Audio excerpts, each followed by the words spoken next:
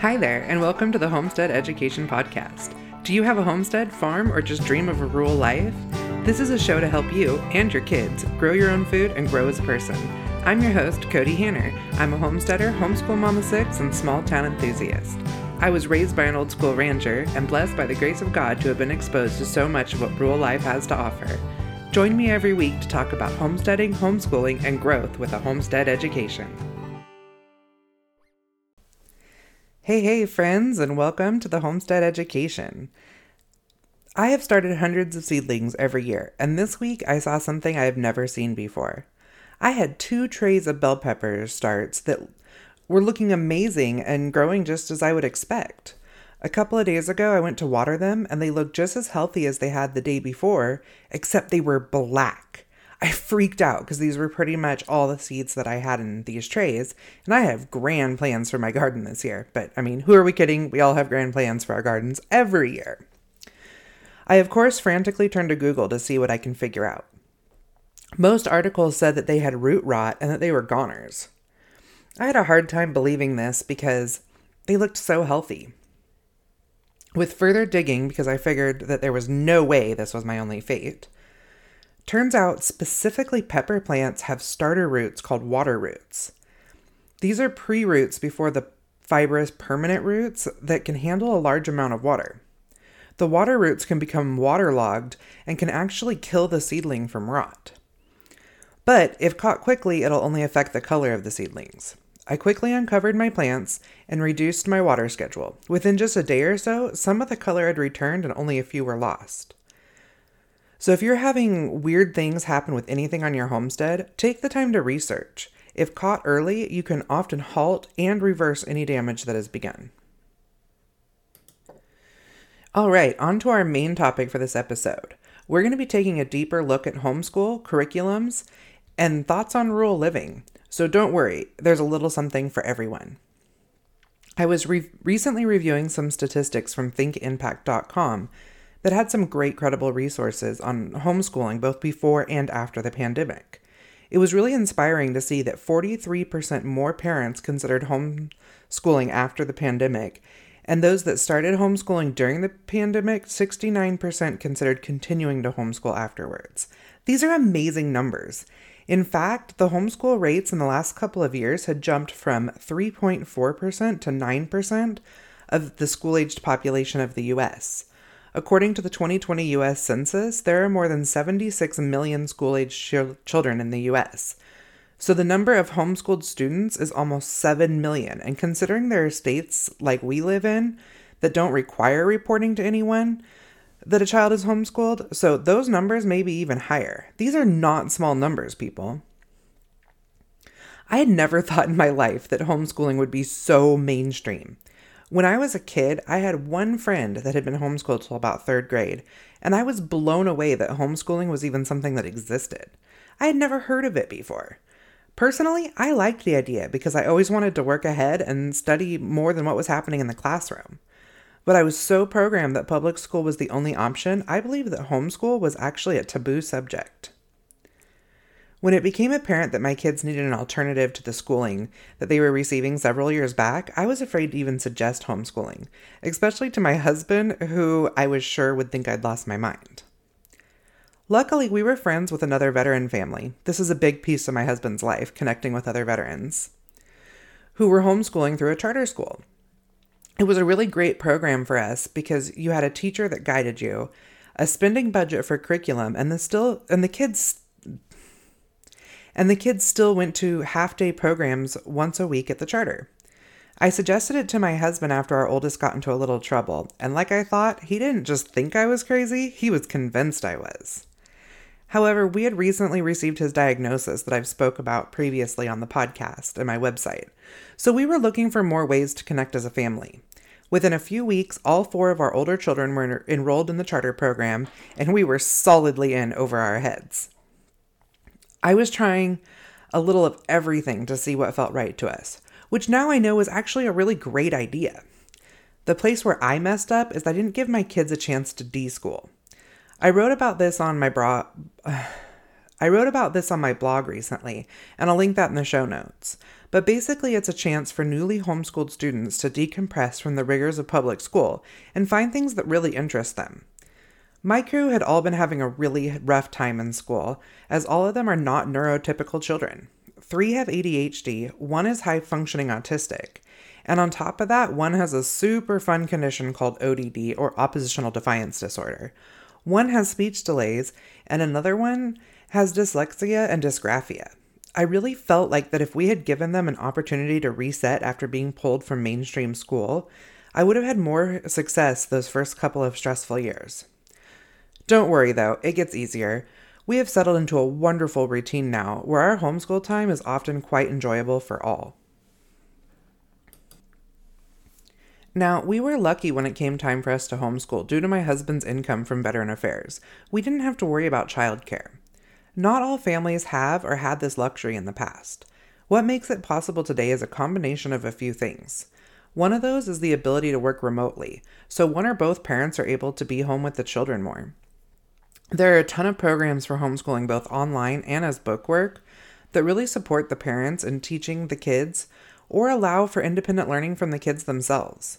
One reason I have personally seen some financial options is real estate and investments.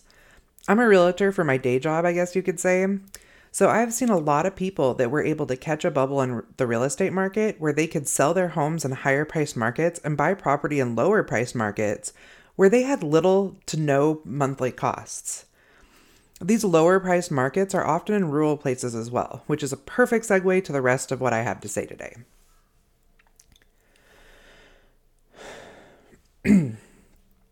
With the influx of what many people today call modern homesteading, which is a whole list of different types of endeavors that bring so many together in today's world.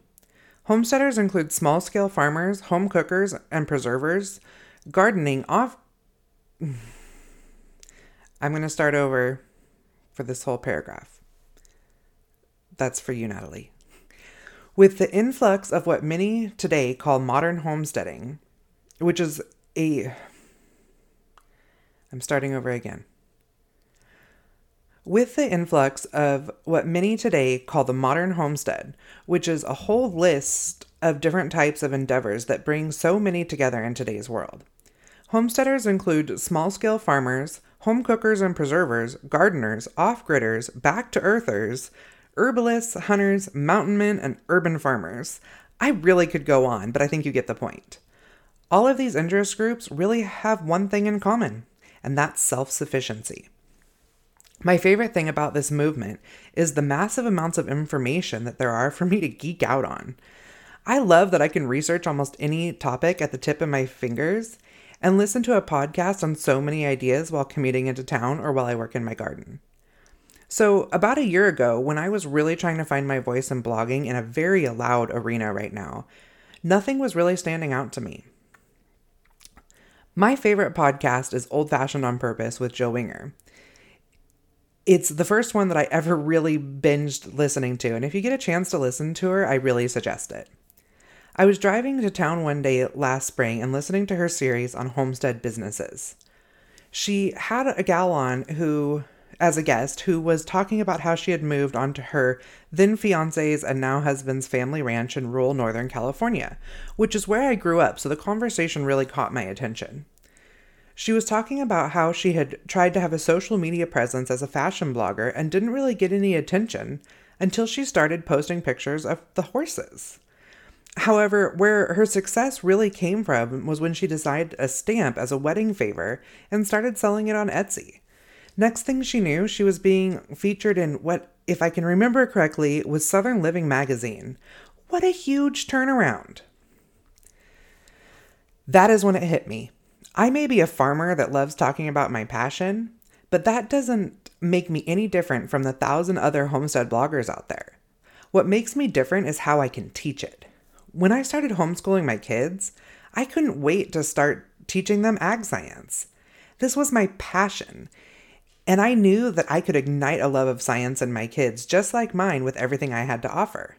But I wasn't a teacher, and I had never even taken an ag ed class in college. So I decided to seek out a homeschool curriculum for them on farming that I was going to just rock at teaching. I was so disappointed to find literally nothing.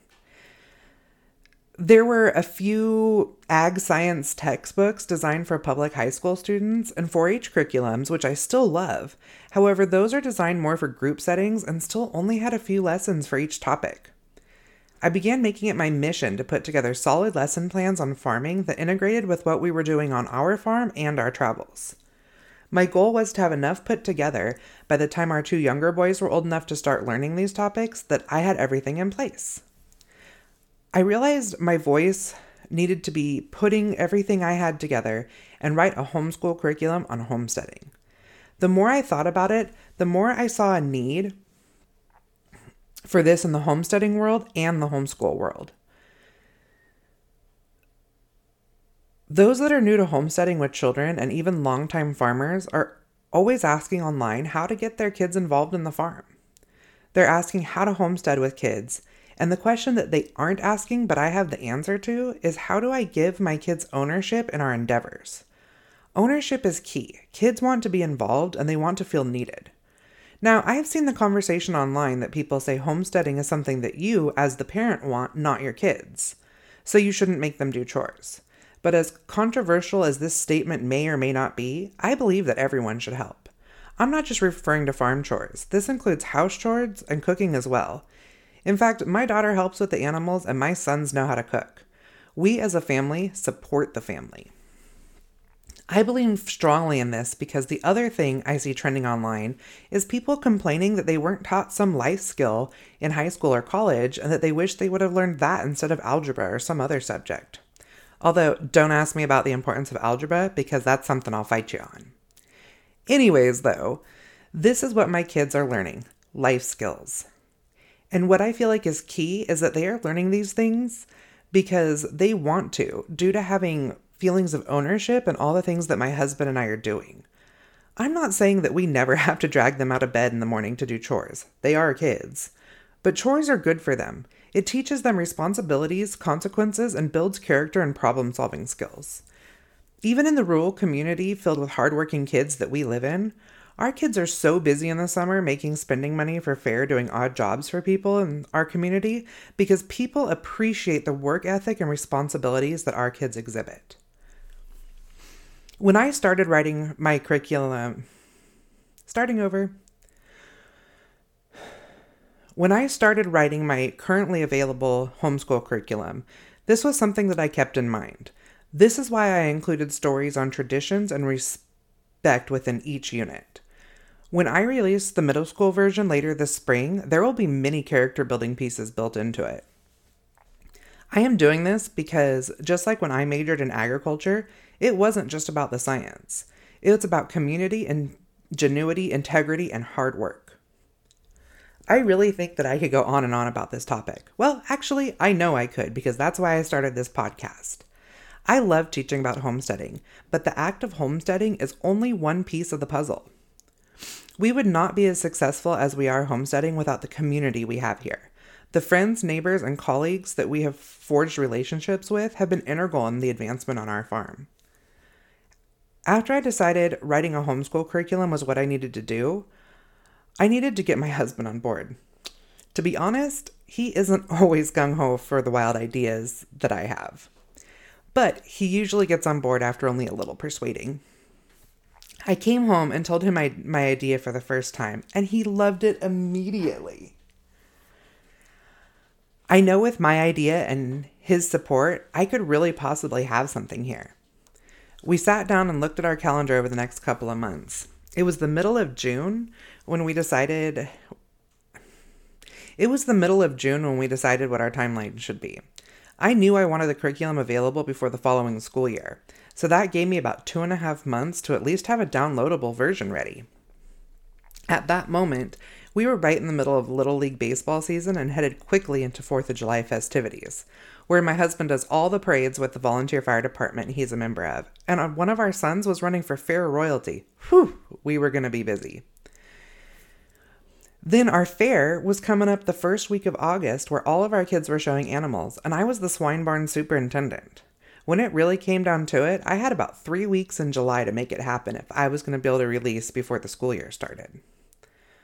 First off, I consulted one of our neighbors that used to own a shipping company and asked them how I was really going to make this work.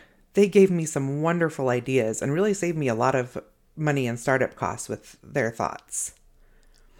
But to be honest, when it came time to really start writing, I was kind of at a loss.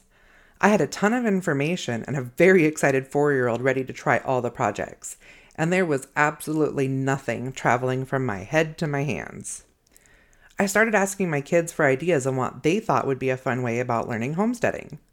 Now, you might laugh when you hear this, but they were literally ignoring me because they were playing Farmville on their tablets. Are you kidding me? We have a whole farm outside. That's when it hit me. Kids like goals and simple steps with results. I began putting together the Build Your Own Homestead poster. This poster is the end product of the grammar school version of Homestead Science.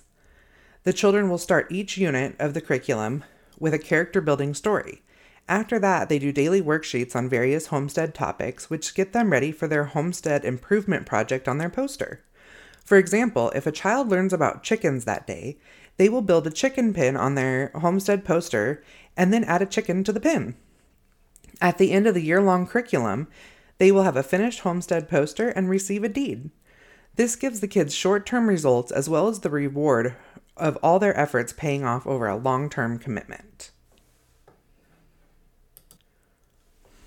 The most common question I've received about my curriculum is, do I have to own a homestead for my kids to benefit from this curriculum? And my answer is an overwhelming absolutely not. In fact, this curriculum teaches a lot about where food comes from and gives options on how to complete activities for those who don't have access to homesteads. My goal from the beginning is to provide information and life skills to anyone who wants to learn them. The next question I want to answer is why I call my curriculum Homestead Science. Well, that's because homesteading is 100% a science. It covers agriculture, food science, home ec, social science, problem solving, and experimenting. For the grammar school level, it is definitely about a first exposure to these topics.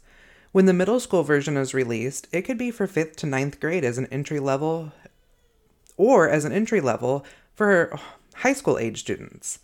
I plan to have it aligned with suggested requirements of a grade appropriate life science. I'm so excited to be able to reach so many more students and their parents with the future curriculum levels, as I believe the importance of a homestead education is unmeasurable. Many people have already purchased this curriculum for their family, co-ops, and after-school programs. I have seen it used in farm schools, and I am hoping that this year people pick it up as a summer learning option. I have recently been able to get these books professionally printed, saving me hours of printing at home and making it possible to attend more conferences and shows and to ship to you guys a lot faster. If you think that homeschool science is right for your family, there's a link in the show notes. There are freebies available to sample some of the curriculum before purchase as well. Also in the show notes, I have a link to apply to be affiliate for any of the products I sell on my page. If accepted, this affiliate program offers competitive percentages, a 50% off code for the digital download, and access to graphics for marketing. I'm also available for many types of shows and conferences in the Pacific Northwest and possibly beyond. As so many agree, our next generation is very important to continue this movement of self-sufficiency, and I am excited to be on the forefront of empowering you in that movement. My next episode, I'm going to start off with what might sound like a strange topic for spring: winter preparedness. Don't think I'm crazy. I have reasons. Then we're going to dive into topics of finding your passion and being confident in it. There were times that this was a hard path for me to follow, and I hope that I can give you some insight and inspiration. Have your ideas ready to envision as we go through this together. Thank you for joining me today at the Homestead Education, and I hope that I have given you something to think about this week. To help others find me, please comment and leave a review on your favorite podcast player. You can also follow me on Facebook at the Homestead Education and Instagram at homestead_education. Do you have questions that you would like answered or just want to say hi? Please email me at hello@thehomesteadeducation.com. Until next time, keep growing!